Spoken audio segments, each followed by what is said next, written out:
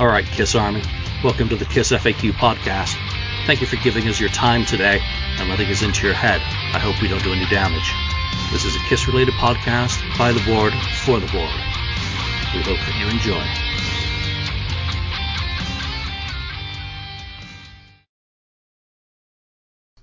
Welcome to Episode 275 of the KISS FAQ podcast. I'm your host, Julian Gill, admin on the KISS FAQ message board. Today I'm joined by 69th Blizzard Ken. Hey there. Marcus Almighty Mark. Greetings. And maybe when his Skype's finished updating or something, Lonnie might trundle on by. And if not, we'll catch him next time. Anyway, someone posted a comment on, I can't remember whether it was the message board or on YouTube or somewhere, that KISS podcasts are becoming like QVC. So I thought we'd do a quick roundup of some merchandise that's coming your way very soon. First and foremost amongst those is the Rockology presale. Tom, can you make that any more difficult to say? Is coming Saturday, October the 12th, starting at 5 p.m. Eastern Time. Their website is, of course, therockologist.com, and they're going to be issuing an orange vinyl edition of Eric Carr's Rockology. That's the standard edition, limited to 500 copies. And they also have two versions of the Starburst orange, black, and silver vinyl called the Rock Relics version 1, which comes with a shirt card.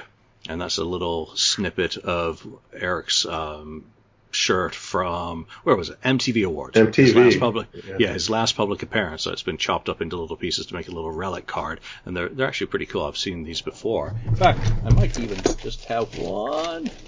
Look at that. It's prepared. I do. KISS have some things like that, right? Wow. I was actually even able to find it. I've got one that, this is a drum one. And so the shirt one will be cool. And the second version comes with the drumstick card, and that's like one of his rehearsal drumsticks, a shard of that for your collection. A splinter. Yeah, well, so wow. You never believe some of the shit that became relics in Europe in the Middle Ages, so there you go. Saints' arms. Carry the saint's arm into battle. So, getting back on topic, the Relics editions are $79.99, limited to 250 copies each. So you can go over to therockologist.com and order any of those if you're interested. And there's a nice little spinning of the picture of them into the frame for those who are watching. The other release that's just been announced is E1. Is going to do a Record Store Day first release edition of Frelly's Comet Live. Mm-hmm. Shock horror. It's also an orange vinyl. I mean, what is it? There's a sale on orange pellets. Mark, I gotta ask about that. Halloween do your time, next record in orange. Yeah. So this is it's the audio from the live concert that was Live Plus 4 way back when. So 6 songs: Rip It Out, Something Move, Cold Gin, Shock Me, Breakout, and Rocket Ride from Hammersmith Odeon 1988. Six song EP. I don't think they'll fit all of that on one side. I think they said it was 30 minutes of music, but that would be pushing it a little bit. Yeah. So we'll have to wait and see. Anyway, still cool for people who collect vinyl. I did see when it got posted by someone, John Regan's like, "What's the track listing?" Oh boy. So hopefully it's still coming out, but I think you could probably be sure that the people who are doing it, E1, know what they're doing and have crossed their T's and dotted their I's, so to speak. All right, so this week is all about a little bit of this and that from the board. There's been quite a few topics flying around, other than the ones I've had to frickin' lock and delete. Get a life, please, people. Stop with that sort of behavior. Behaving like the British House of Commons. Very unacceptably. So we've picked a few topics to go through. I've got a list of the ones that I've suggested, and who knows, maybe one of you have one that you want to add in to the conversation. But I guess first off, Lonnie, if he was here, had been on a cruise, might have an educated opinion about this one. But it's, of course, KISS Kruise in the round. Yay or nay? Do you think it's a positive and negative, and what do you think they are? And you're also allowed to say, I don't care. Ken? Well, I don't know. I didn't know that it was happening. I guess I didn't see that news. So in the round, you know what? That's different. As far as I know, they've never done it in their career. So why not do it once? I mean, while you're tipping back and forth on a ship and spinning around, maybe they'll all, instead of blood, it'll be barfing off the stage. So from all members, but I think it's kind of cool and different. Maybe that gives a chance for some more people to get up close if they're going to put it in the center somewhere on the ship. And I don't know, is it a different ship than normal that they're using? No, I should have mentioned this is for the sail away show, so it'll be up on the poop deck. It could be on the pool. Yeah, on the pool deck, not the poop deck. Sorry. God, the conversation. Well, maybe it will be. I don't know, but yeah. So yeah, I think it's cool that they're trying something different. So it's not the same old. So why not? Yeah, and if Lonnie was here, as someone who's been on the cruise and might have had an opinion on that, I just know that I mentioned this yesterday when I was talking with Joe for the Cruise Fest recap. It's become a tradition. The sail away acoustic show, and just the way it's the first day on the boat as the wind goes through your hair as you're starting to leave the dock in Miami. You're chucking back a tequila. They come around and hand out tequilas, and the band is up there doing it. And now they've completely changed it up after 9 years, or I'm not sure on that for a fact because I think something was different at one point. But at least for the last few, it's become a tradition. I'm also of the mind that it's something good to change things up. Hopefully, it works out for the fans, and maybe Paul gets to sing "What happens when the world goes round." What makes the world go round? What makes the world go round? Yeah. Well, personally, if you want my opinion. We do. I being somebody who's actually seen a in the round show back in 1991, I saw Yes in the round at the Rogers Center. Oh, actually, it was a Sky Dome back then. Yeah, and I really enjoyed it. Now, what I'm wondering is, are they just doing a in the round basically with like a stationary stage and people are just sitting all around, or is this a stage that's going to be rotating around like Yes's one was? It spun, not fast, but like enough so that people saw it from every angle, got a glimpse of the band, which I thought was a fantastic idea when they did that, right? So I think that it's a good idea because what is the complaint that most people have with shows in general is, I didn't get to see them from this angle, or my seats were garbage, or some people said my seats are great. This way you have the opportunity to have a better view of them at least a couple times within the show. So I think it's a good idea. I'm just curious on how they're going to be doing it. Is it going to be just a stationary stage, or is it going to be actually rotating? Yeah, I would assume it would rotate. I would assume. With KISS, I wouldn't assume anything. You might be looking at Eric's rear ass end the whole time. show. They can make it look like Mark? They can make it look like a big round, a turntable. Make it look like a turntable, and do that kind of thing, and they're playing their music. Rock and Roll Over logo there. That's the turntable. There you go. You got it. Hey, we got it. Yeah, so look at that. That'll be interesting. I left all the cruise groups after I decided that I was never doing a cruise again. So I just don't keep up or even follow it now.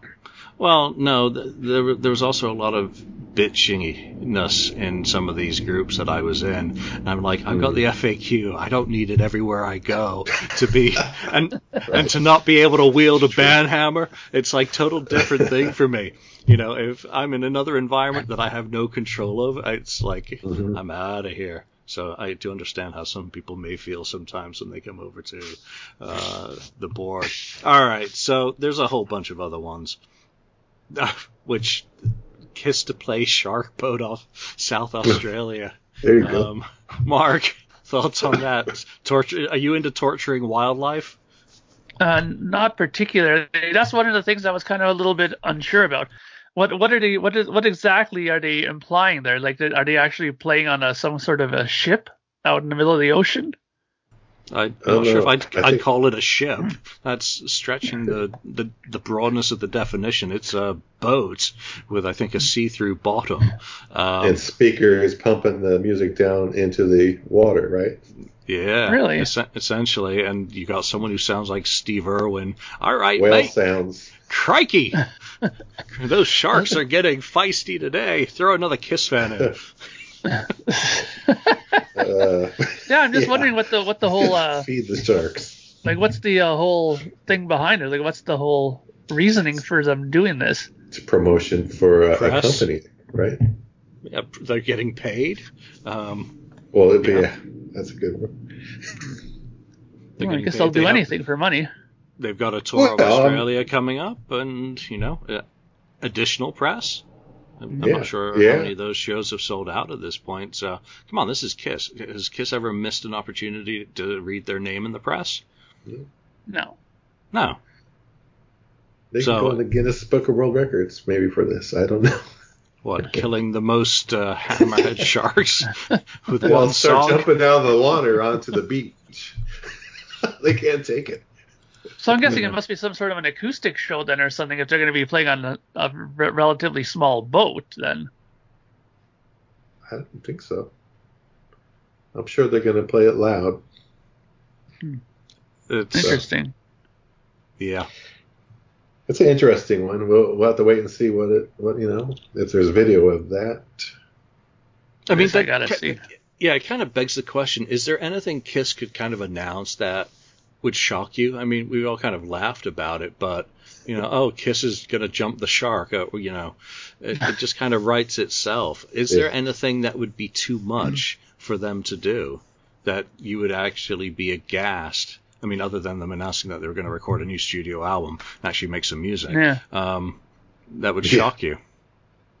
I don't know. I mean, live appearance on the space station. Space station. Rocket ride. Zero gravity concert by KISS. Zero gravity. That would ease, Gene's foot pains that he has sometimes. So.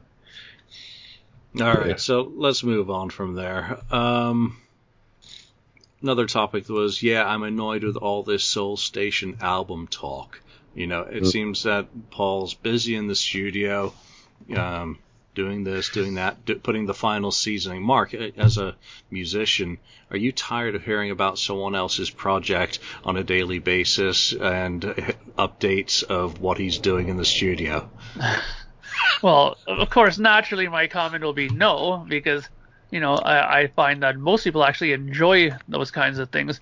I think, though, as KISS fans, though, we kind of look at it with a, sort of 50-50 approach because, one half of us are, excited to hear that there's something going on in the studio, but we always want it to be about KISS, so I think people would be a hell of a lot more excited if Paul was putting up posts, say, I'm in the studio working on a new KISS record. I think the board would be over inundated with tons and tons of, messages about that, of people finally, saying, well, yay, they're back in the studio. But, Soul Station is one of these things that I don't think sits too well with a lot of the people in the KISS community. I think that, I can't think of many people that say that, I like Soul Station as much as I like KISS. That's just not going to happen. So I think that while they're not being, while they're not exactly maybe being tired of the post, I'm sure a lot of them were wishing that it was about KISS and not Soul Station. Yeah, and then the other half would be saying how Paul can't sing and shouldn't be doing a new KISS record and how they hate KISS now. They checked out in 2001 because the farewell tour should have been blah, blah, blah, blah. Ken, what are your thoughts on it? I mean, that's fine that he wants to do this, and I guess, he enjoys. If he enjoys it, that's fine. I just kind of question how much soul is in this Soul Station band, because I see mostly just white guys. So I was like, where's the soul? I saw one black guy, but I don't know how much soul is really in this Soul Station. I think they're doing soul stall. I'm guessing remakes of soul songs from probably 60s and 70s, I'm going to guess, mostly. I would have rather have had Paul try to write some Motown type songs and have other famous people sing them. Kind of like, what Santana did, where he got singers sing his songs from different, genres or whatever, and have, hey, Stevie Wonder sing a song, have Gladys Knight sing a song, whatever. Or they could do R&B versions of KISS songs, like R&B version of Read My Body or something. Well, that would be interesting. It might be actually better that way than the original way. So you might have a point there, Mark. Yeah, so, as far as it goes with Soul Station, I'm just glad to see Paul keeping busy and doing something, obviously, for himself. It's clear he's doing this for himself. Yeah. He's not thinking about what we think, and I hope he doesn't care what we say or what anyone says, because it's got to be for him. If he's really that enthused about it, and this, again, is the music that he was kind of growing up around, how many of us don't recognize a lot of that music? We've heard it. It's just part of the natural soundtrack of one's life. If he gets a kick out of it, if it's the only way he can go into the studio and do something now is singing that style, and he's challenged himself to make the very best kind of soul album that pays homage to some of the artists that he enjoys, then it's all fair. I don't know how interested I'm not going to be rushing out to the store to buy it. I'm not going to be buying a bundle with a T-shirt, bandana, a vinyl, and a CD. No, but I would like to see video clips. Remember Sonic Boom? How they did those little 1 minute long video clips of while it was being constructed. Studio. I would actually love to see that side of his creativity. Paul's a very creative guy. And this is his outlet for whatever need. Maybe it's his musical need. Maybe this is because he's got to make music and he can't make KISS music, so he's just doing it now for himself. I'll buy the product. Am I buying it to support Paul? No, I'm actually buying it because I'm freaking curious about what this is going to turn out as with that cast of characters who you see pictures of. Eric's on drums. Eric's got the chops and has done absolutely anything and everything in his history, so there's no problems there. But some of these other cats, I want to see how they play. I want to hear what Paul does. Does he do anything with the arrangements, or are they completely straight? So I'm curious. So no, I'm not annoyed by this album talk. Well, who knows? It may turn out to be real good, real darn good and great.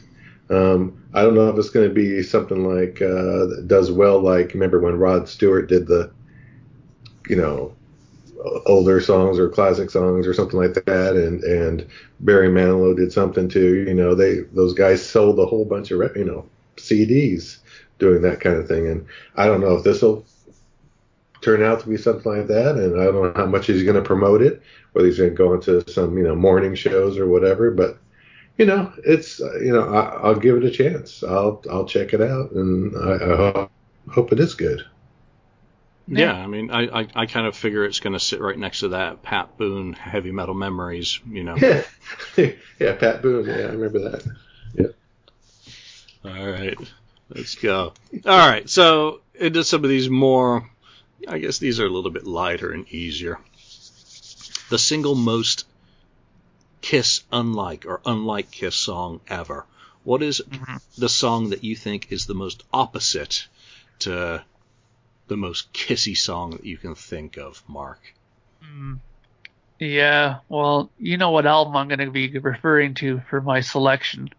And with that album in mind, there could only be one song that comes racing to my head when I think of most unkiss-like, and that has to be Great Expectations. To me, that song just never sat with me well at all. The whole, bells and piano and stuff like that. I honestly thought that one of the very first times I heard this, it almost reminded me of something that you would hear like on a Walt Disney movie. You'd see some Prince come out and he starts singing this song to a princess. And it almost sounds like that kind of a Walt Disney-esque kind of song.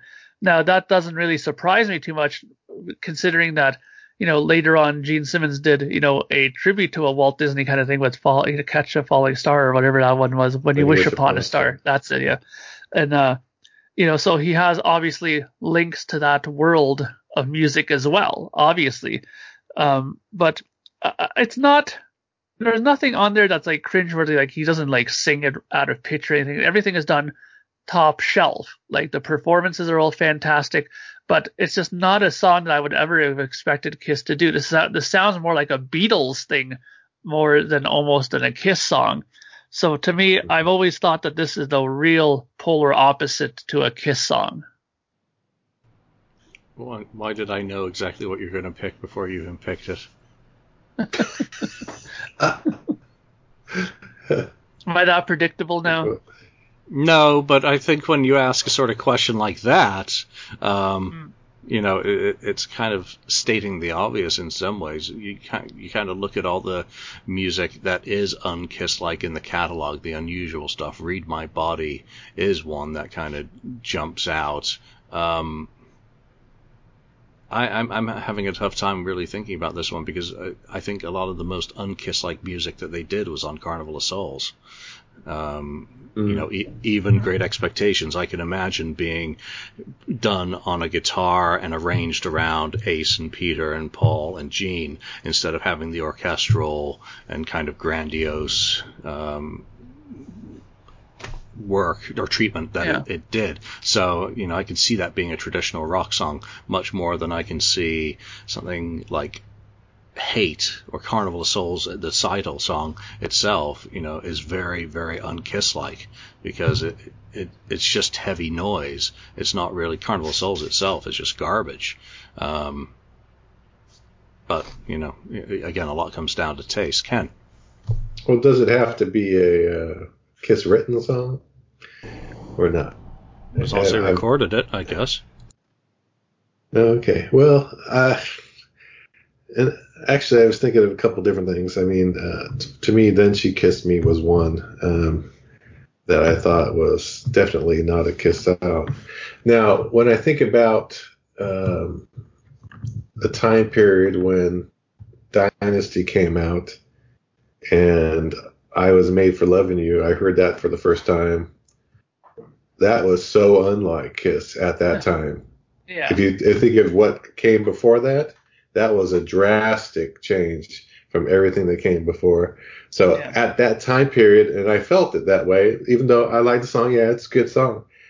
That was, at that time, the most unlike KISS song in their catalog. Other than, Then She Kissed Me, which was a cover. So I kind of throw that, it's a cover as a cover, and it's not always going to sound like the band. But I'm going to say I Was Made for Loving You.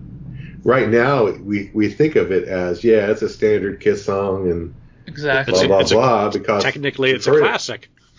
It's a classic, and we've heard it for so long. But back then, at that time period, when that album came out, I said, this doesn't sound anything like, Charisma sounds more like KISS, than that, on the same album. So, that was a drastic change at that time. Yeah. So I'm just going to say that based on that time period, and I lived that period. I remember that happening at that time.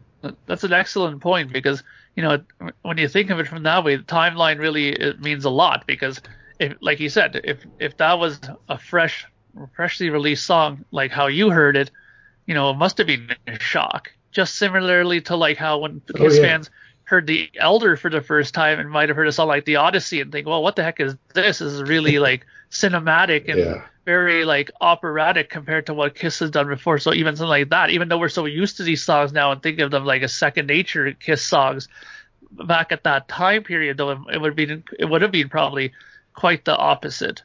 Yeah, Odyssey was another one I was thinking of too, as you just mentioned. But the thing is, I'll tell you something else. I bought the 45, I Was Made for Loving You, when it came out, before the album came out.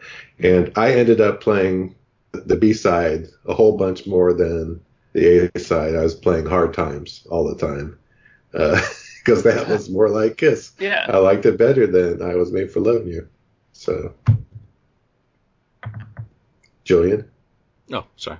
I thought I didn't know if you were frozen or no. something happened. I was just deep. I was deep in thought. Fanfare would be a complete cop out. But well, yeah. Only You, very unkiss like. But then again, yeah. Shandy. Yeah. Yep, Shandy's one. Even, I mean, someone could say who lived at the time period, like you said, the timeline, Mark, when they got the destroyer and they heard, Beth, even. I know you picked the other one, but even Beth, that was a drastic change from what came before, too. Oh, yeah. And I mean, I've heard those people, like my sister's friends, who are constantly saying how different it was when it came out and how shocked they were and how they already thought that already at that point KISS was heading down the toilet, and then luckily Rock and Roll Over came out, and then all was solved with those people. Yeah. No, that's some good topics and some good ideas there. Let's go into the original band member you believe is most responsible for KISS's success. And I think this goes above and beyond Kool-Aid, because I think we've mentioned, kind of what we think each member brought to the band, on previous episodes. And, my answer to that was Gene brought money, because he had stuff. He had security, and the other guys didn't.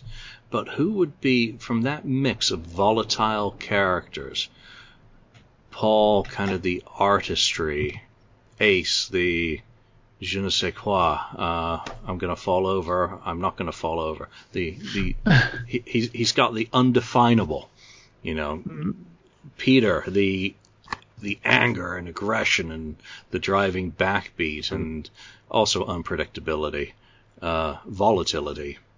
And Gene, focus, drive. I mean, you really could. I mean, it's almost impossible to separate them out, but you have to. And which one of those is the most important in your view, and why? Ken? Well, well, I think about the initial success. I mean, and then there's the continued success. Yeah. If you talk about for instance, the 80s on one hand, in the very beginning, I would have to go with Gene, with the more theatrical makeup, that sort of stuff.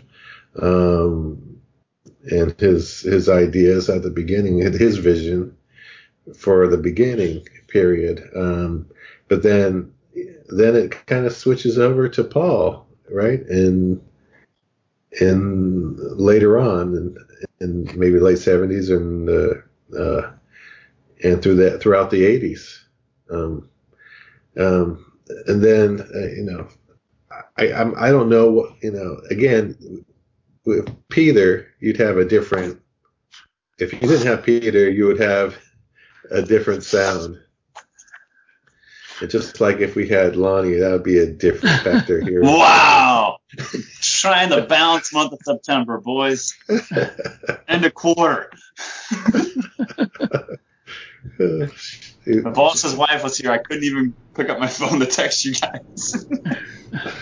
That's okay. Better late than never.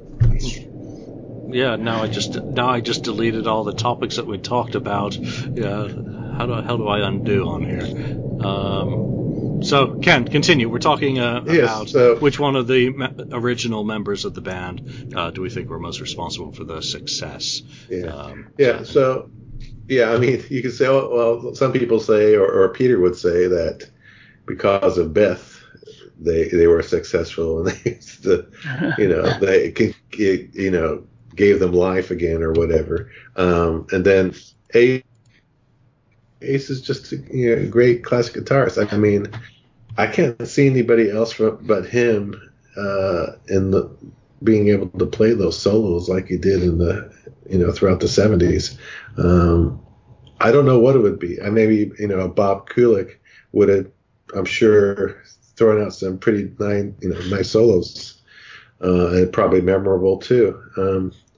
But again, a lot of it's, Gene in the early stages, beginning of KISS career, and then Paul throughout the 80s. And then after maybe the reunion, we know Paul's basically steering the ship. And I don't know if I'll call it full. They're successful. They're touring. They sell tickets. But I don't know if it could have been better or worse after that period. Being him or Gene in charge or whatever. Yeah. You raise an interesting thing about Bob, though, and I think people should go listen to the Michael Windroff albums that he played on. Because 73, 72, I think he was actually doing studio work with Michael, and of course Bruce did a session for one of the songs as well. So you want to know what a Bob solo sounds like in circa 1973? Spin those albums. Check the credits first to make sure I'm not making you play some crap that's completely unrelated. Wait, who is this? And obviously it's a different style of artist than KISS, and so he's making it fit to what's there. Lonnie, let's go to you on the original band members that you think is most responsible for their success. I think you can make the argument for any of the four. Really, I think you could make the argument for any of the four, and you wouldn't be wrong. Ken mentioned Peter bringing Beth to the table. KISS had a lot of success with Alive, but were they going to be a flash in the pan type artists until Beth really sparked Destroyer and sparked their career? Ken mentioned Ace and his solo playing. He brought a certain sound, and KISS. Gene and Paul mentioned it in that KISS Extreme Close-Up video. Like, it was as soon as Ace plugged in and played with them, they're like, "Oh, this is the sound they had been looking for." Ace brought a certain style and a certain charisma to the band that they had been looking for, they couldn't find. So you can make the argument for Ace that he was the member that kind of put it all together.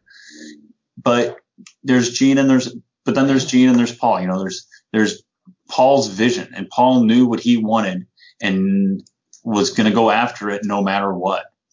And Gene, he has held that vision with Paul, and Gene was willing to throw anything at a wall to see what would stick, and was willing to do anything to be successful. But at the end of the day, I think I'd have to say, if you put a gun to my head, I think I'd have to say Paul Stanley would be the one of the four that is the most responsible, because he was the most driven, and he steered the ship in the 80s and kept KISS going and gave them the longevity that they're still sustaining today. KISS could have easily folded in the early 80s if Paul had said, "You know what, enough, I'm done. I'm going to go form the Paul Stanley Band." KISS would have ended. If Paul would have had that attitude, KISS would have ended, and he very easily could have and no one would have blamed him at that point, looking back on history. So Paul Stanley, even though you couldn't make the argument for any of the four, for me, it's definitely Paul Stanley. Fair enough. Mark, and do forgive the jets in the background. It's Fleet Week in San Francisco. Everybody made excellent points. But for me, I kind of look at it like this. Gene Simmons, when they first started, was the guy who was, sending out all the invitations to the record people to come. He was the one who was responsible for bringing Bill Accoyd in to get them to come to the show to see them. If he wouldn't have done all that stuff and brought Bill in, would they have gotten the success they had at the very beginning? Probably not. I think that Gene is the catalyst behind their success, because all the stuff that happens later, none of that we would be talking about if the stuff at the beginning didn't happen. If Gene didn't do all that stuff at the beginning, and send out all those things and fax all those people and, use his office job to do all those things that he did beforehand, then the success later, there would be no talking about it, because there wouldn't be any. I think everything that happened at the beginning was mainly based around Gene, and I think that he's the one responsible. Yeah, I agree with that outlook and perspective on it. The genes, Paul took care of the artistic side with the music, but Gene really got them in front of the people that mattered, or his efforts more so. But I don't think you can then subtract from it, the importance of the seasoning that Ace's lead work provided, or Peter's experience and and grift and attitude had. So it's a tough question. One I think is almost unfair to ask or to even try and answer, because again, it was about the magic of the four. Why they made it, and a good dose of luck, and Bill O'Coin and Sean Delaney and Neil Bogart and Joyce. So a lot more to it than just being a simple question. But none of us went to the Kool-Aid. That's awesome. Lonnie, I want to catch up with you with a question that we talked about earlier before you were able to join. And because you've been on the cruise, what was your take on KISS Kruise in the round and not having the sail away show on the first night? Yay, nay, and your positives and negatives on it. I like the idea of KISS acoustic in the round. I think that would bring a different element to it as opposed to going and seeing the same show like year after year after year. I mean, we've seen the acoustic shows set list, and they vary slightly, but they don't vary dramatically. So I think seeing them in the round, and on that ship, they have the stage to one far side of it. So you could be pretty far back actually watching that when you're paying a substantial amount of money to see the band play in that setting, but yet you're pretty far away. So I think the idea of them playing in the round and putting the stage in the middle of the pool deck is a really cool concept. Now, the idea of them not playing on opening for this, it's not actually the sail away show. It's actually two days into it or whatever it is. I don't like that. I think one of the coolest things about the cruise is that we're going to board the ship. And then as soon as we leave, bam, KISS is playing. We're on the KISS Kruise, and KISS is taking the stage, and they're playing for everyone on board. I thought that was one of the cooler aspects of it, and it really got you jacked up, during the day that, this is happening today. We're seeing KISS tonight, not, oh, well, it's the KISS Cruise, and we'll get to see KISS in 2 days. Or it's the KISS Cruise, and, oh, well, they're doing a Q&A tonight. No, I'm here to see a KISS concert, not to hear Paul Stanley answer the same damn questions for the third, you know what I mean, over and over again. Why'd you take off the makeup type bullshit? I'm here to see KISS. And I was actually, my wife actually went on the cruise with me. We got engaged on the cruise, and I was telling her, I said, I was looking at the itinerary for the cruise. I said, listen to this. And I was telling her, she was like, well, that's really stupid. Even she agrees that it's really stupid that they're not playing on opening. Julian, I'm curious, what's your take on it? Because you went on the cruise last year. Yeah, and that was probably one of the things I was looking forward to the most, because it's kind of almost legendary. The sail away show, everyone is there together. It's one of the, after your safety briefing, it's the thing. It's the thing, and I'd watched all the videos that people, all these multicams of previous years of it, so I was really looking forward to it. I had my camera on a 15-foot monopod sticking out of my cargo short pocket, so it was like 20 feet above the stage. I was getting multiple tequilas and all that. So I was looking forward to it, and I thoroughly loved it. Just to be there. I mean, obviously I've seen them acoustic before, but to see a full acoustic set and a great one, and just to see, I was looking around at people, and there are people bumping into each other who hadn't yet, seen each other on the cruise, and it's just like that first moment of everything. It was such a great scene to be in. It's opening night. It's great. Yeah. Yeah, to be a part of. So taking it to the second night, and like you were just kind of mocking. I mean, well, what's your KISS-related event on the first night? Paul Stanley bedtime story? Right. That's not why I'm here. Yeah, I think that's a misstep for sure. But I am really interested to see how it pans out and how it works. And you know what? I will say fair play to them trying to change it up, and maybe there's more that's going to get announced. There's 3 weeks, and obviously I talked to Joe yesterday and did the update. We talked a little bit about all this as well. I was more shocked that they got rid of beer buckets. Didn't know that had happened. That's even a bigger letdown. You're on a cruise and there's no buckets. Gee, what is wrong with you people? So I'm willing to see how it goes. I'm concerned about how it will go because on a cruise ship, I just don't see how do you do a rotating stage. That doesn't sound very easy. That can be broken down. You're taking a lot of real estate away, I would assume. And again, I may be making an ass of myself by doing so.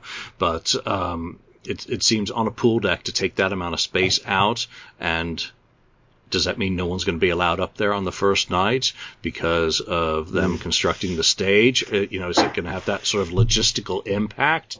How's it all work? How's it all play? Can't wait for the reports and hope everyone enjoys it, whatever happens. So, but no kiss on the first night. Yeah. Sucks. That's totally agree. Yeah, maybe they'll throw Bruce in the fire and he'll give you a whole bunch of fantastic 80s kisses and make up for it like they did last year. Because Bruce up to save the day. Again. All right. Let's get into the last part of this, and this is 5 Lost Kiss Classics, and let me just read this one out. None of these are my own.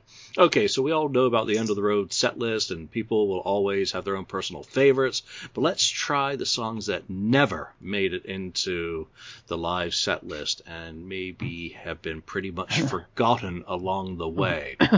So, I don't know if I can operate within those parameters, so we'll just do it our way anyway. 5 Lost Kiss classics that you really think should be performed live by the band before the end. Mark?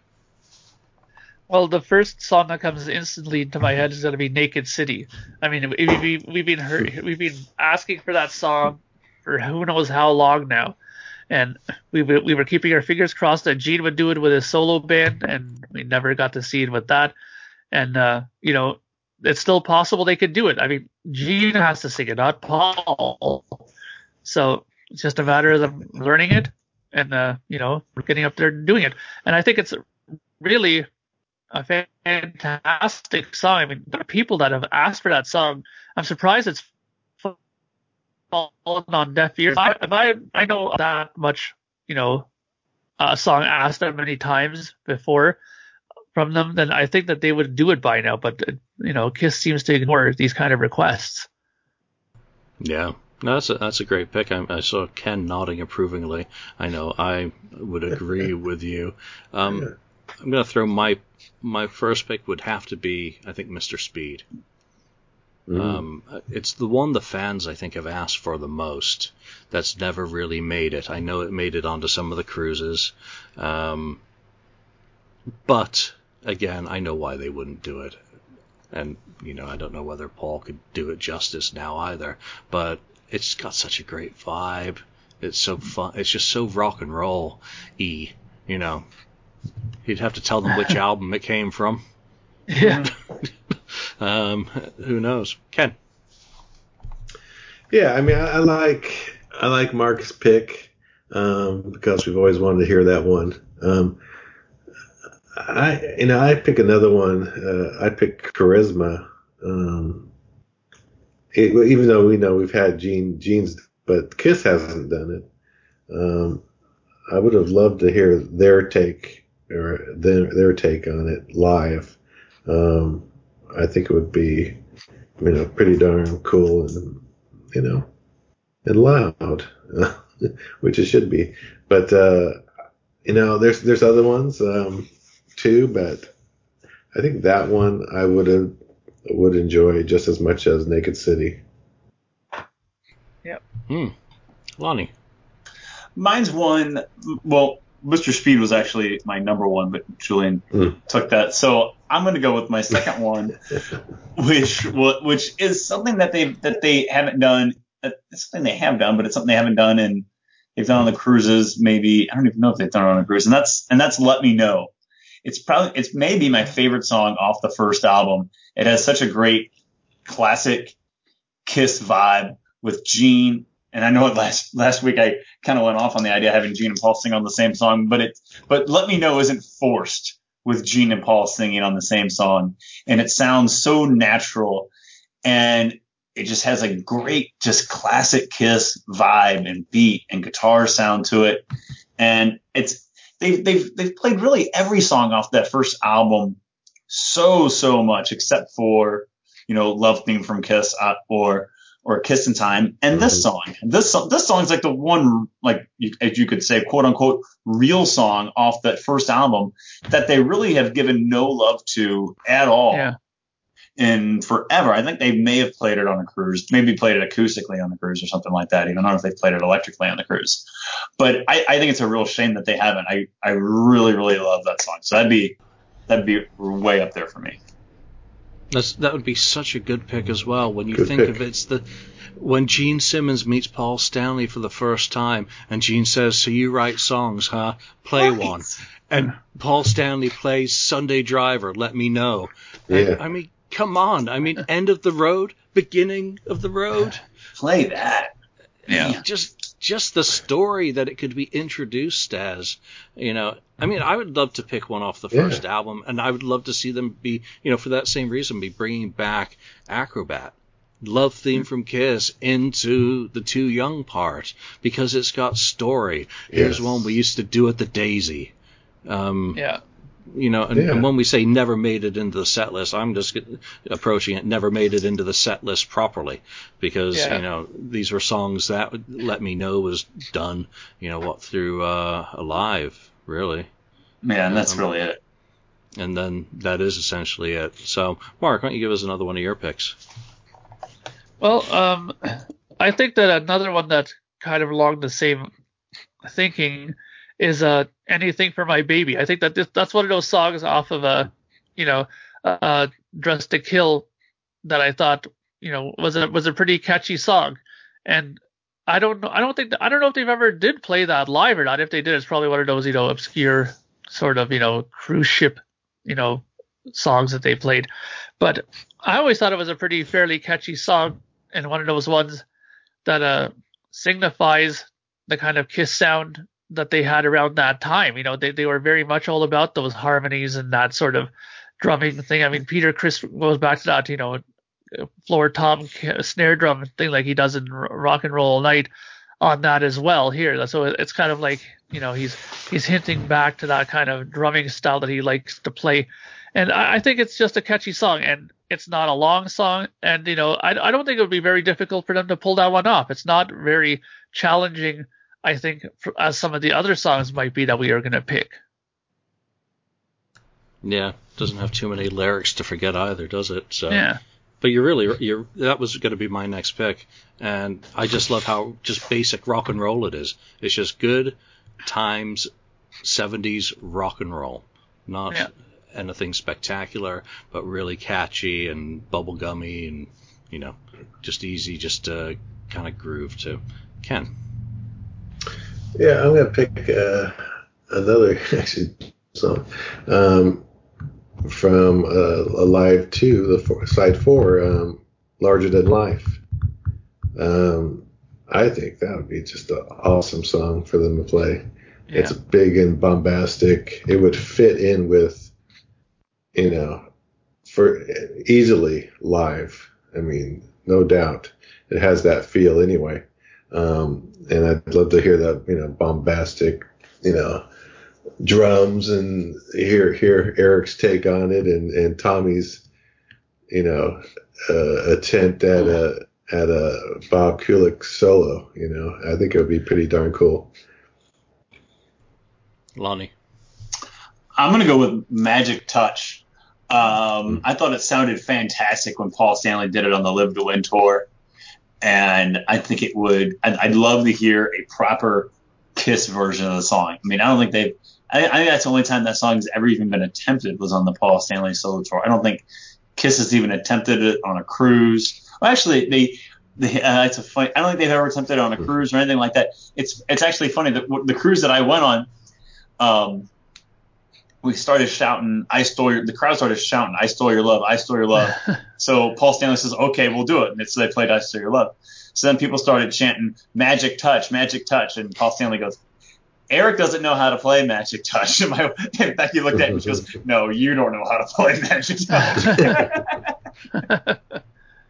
So hey, at least they got a tape of it from Live to Win.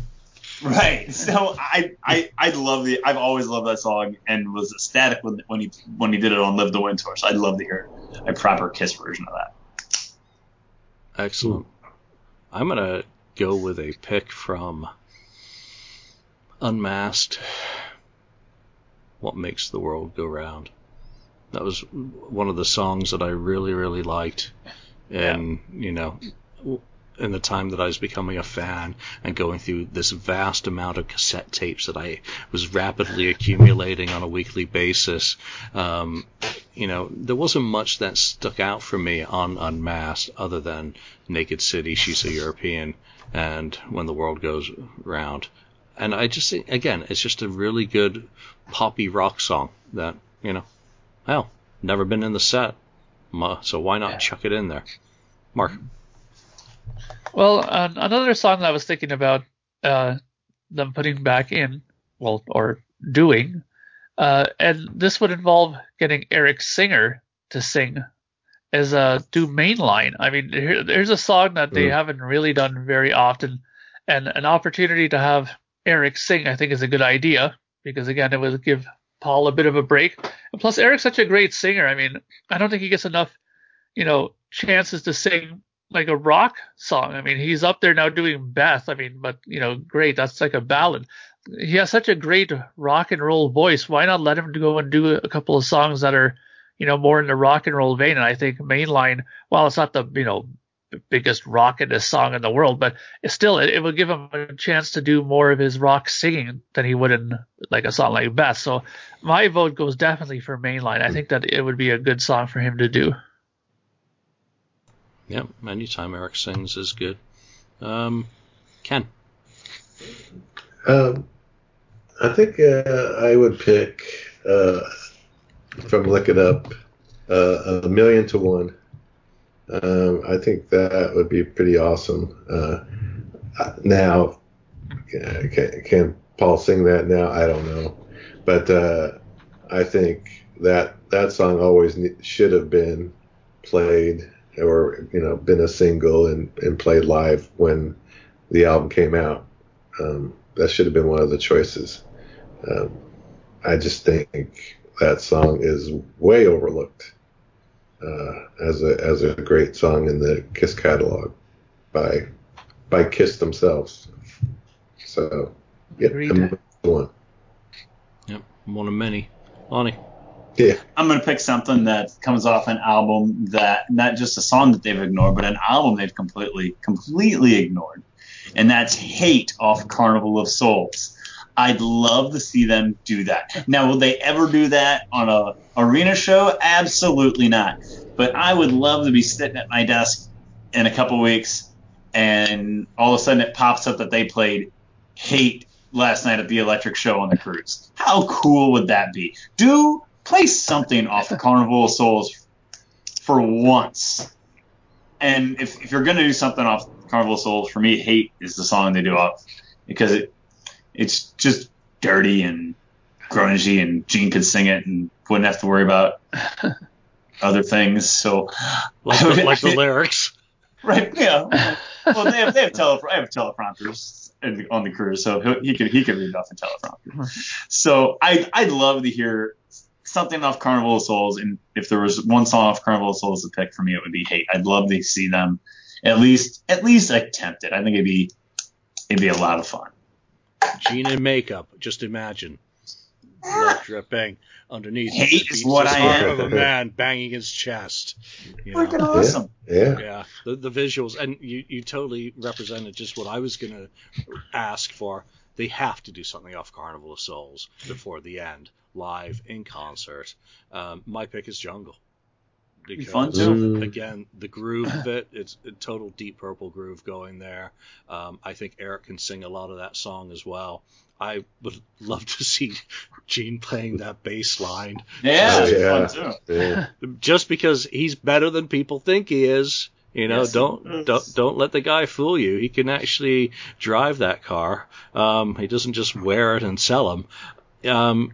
I just think it's a really great groove song that they could really kill live and up it in terms of lead guitar work. Just let Tommy wail. Let him solo all over the place on that one. And also integrate lights and fire into, make it a whole show itself. It's a 6-minute song. You know, maybe they can chop it down a little bit, but I think they could have a lot of fun with it in terms of the dynamics of how it's presented live. And again, you know, Eric singing it, drumming it, Paul rapping, doing his thing. I think it could be a really great thing that makes people say, this is a really unusual KISS song. This is a very un-KISS-like song, going back to that earlier topic. And it might actually, well, no, I was going to might get them to go out and get an album, but unlikely, considering it's mostly diehards up there, and they don't know most of it, or the other people don't know most of the songs anyway. But it'd be cool. All right, how about one more pick each, and then we'll go back to Lonnie for a couple of the early topics, so he can have his say. Mark. Okay, well, the one that I'll pick then is "See You in Your Dreams." I mean, that's one song that I think that's out of all the songs off of Rock and Roll Over that they've played. They played a lot off of that record, and rightly so. It's one song that they rarely ever do, or rarely ever did, and I don't think it's a terrible song. But it's definitely a deep cut if you think about it, because they don't ever, they've never performed it. They've never even hinted at doing it.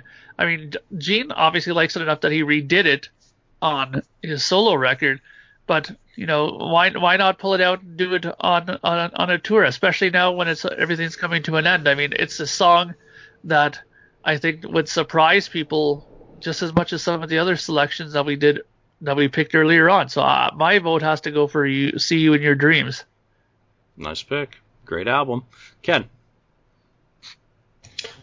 All right. I was thinking maybe a crowd participation song a little bit. I think it could be somehow. And maybe inserted in place of Crazy Nights. Read My Body. And off the same album. No. Damn it. I'm thinking Turn on the Night. Oh, yeah. You win. I think that would. I think you could get people, saying "Turn down the night," during that. So have the crowd participation, but I think it would just be a great song. It is a great song, and it should be, in my opinion, played live at least one time for the fans, because it's one of the better songs on that album. Yeah, so for sure. Yes. Lonnie, how about one last one from you? One last one for me. I'm going with "It's My Life." I love that song, and I'd love to hear them do it. I wish they would have released it in a better capacity than what they have. I know Julian is not a big fan of the version that wound up on the box set, but I actually enjoy that version of it. I really enjoy that song, and I wish it would have ended up on Psycho Circus, and I wish that they would have done it live, because I think it's a very anthem-like KISS song, and I feel like it could have. I don't think it would have sparked Psycho Circus into being a great album and being accepted by all, but I think it could have been made Psycho Circus more, or made Creatures of the Night more, for that matter. Or if they didn't want to use it on Creatures, they should have saved it for Lick It Up. It would have been a great song for Lick It Up, right when they took the makeup off. I think it would have worked well there too. So it's actually one of my favorite KISS songs, and I would love to hear the band actually play it. So that's my pick. That's a nice one. Good pick. I was trying to think of a last pick, something like Sweet Pain, or but I think what would work very nicely in concert is something off their final studio album, Right Here, Right Now. Ooh, that's good too. I think Paul could do a real good intro to that, about the importance of enjoying everything that's going on right here, right now. It would just be it's a very celebratory song, very positive, uplifting, and it's off the album that's completely unrepresented so far on this tour with Tommy and Eric. So yeah, that's my thought. Lonnie, I want to just go back to some of the topics that we talked about earlier. Yep. And what are your thoughts on, I'm annoyed with all this Soul Station album talk. Are you annoyed at all this Soul Station album talk? What are your just kind of thoughts on that project? I don't know. I'm not annoyed with all the Soul Station album talk. If you're interested in getting it, great. If you don't want to get the albums, well, then don't get it and hit the little mute button on your phone so you stop seeing that kind of crap if it bothers you that much. When I see posts on my phone from people from high school, why do I need to see another picture of your kid? You know what? I just mute the person so I don't have to see it anymore. So if you don't like it, just you can structure your life so you don't have to see it if you're annoyed by it. I'm interested in it. I mean, I'm like most KISS fans. I'm a sheep. I'll buy it when it comes out just because I'll want to check it out. Will I listen to it past the first week that I buy it? Probably not. But I'll still buy it just to check it out because I am what KISS preys on as a sheep KISS fan. All right, that's a quick take on KISS to play the shark boat off South Australia. What was your take on that? Sharks deserve music. Sharks deserve music too. That's my take on that. I think it's. If Metallica can play Antarctica, why can't KISS play for sharks? I guess. That's a good point. I don't know. I didn't click on the link to see what are they charging to get on board for that, so you can be a part of that. Do you know, Julian? No, it was cheap though. It was. Oh, was it really? Yeah. Yeah. It's only 500 people, something like that, I think. Yeah, really? I thought it was like $50 a head, or Australian. So. Well, I'd do that if I do it. Then if I was down. Oh yeah. $50 for a KISS concert? Count me in. Yeah. Yeah, how the hell is Simmons going to charge all those sharks for the meet and greet? So that's just right. And did the sharks get anything signed, or is it pre-signed? I don't know. All right, I think we can leave this one there. Since that is the end of the show, Mark, do you want to give everyone an update on Project Gemini and where you're at with that? Just really quickly, I will be posting a video tonight about the pre-order of the CD version of my record. The pre-sale will start tomorrow, which is October 11th. So get in early because there are some things I'll be offering, and usually these things kind of go quickly, like the executive producer thing that I usually offer. Those two things went exceptionally quickly. Like within the half an hour, they were both gone. So if you want to get in on that, then you're gonna have to jump in right away tomorrow and grab it. But there's there's some other cool things that I'm offering this time around too. So check it out. I'll put the video up on the Project Gemini Facebook page, and it'll be on YouTube as well. So if you're interested, check it out. And thank you again for all your support. Yeah, my hands are going to be off the executive producer credit this time, so someone else can have a shot at it. I've had my little fun there, so have at it and support Mark on this project. That's very cool, Mark, and also congratulations on the first single. I've listened to it quite a few times, thoroughly enjoyed it, and I hope people enjoy this album as much as they've enjoyed your previous offerings. So thanks. Oh, cool. All right. I think that's it for this week until the next show I record tomorrow. So for now, from Mark, from Ken, from Lonnie and myself, thanks for joining us, and we will see you next time. Bye. Go Cardinals. Go Cardinals. Yeah, Bengals. What about the Bengals, Lonnie? We're not talking about that. We're not talking about that. Thank you for spending time listening to the KISS FAQ podcast today. All sales are final. There are no refunds. If you'd like, look us up on Facebook or come over to the KISS FAQ message board and discuss the topic we've broadcast today. Don't forget to rate us on iTunes, Spreaker, or wherever you've listened to the show. We hope you'll join us again.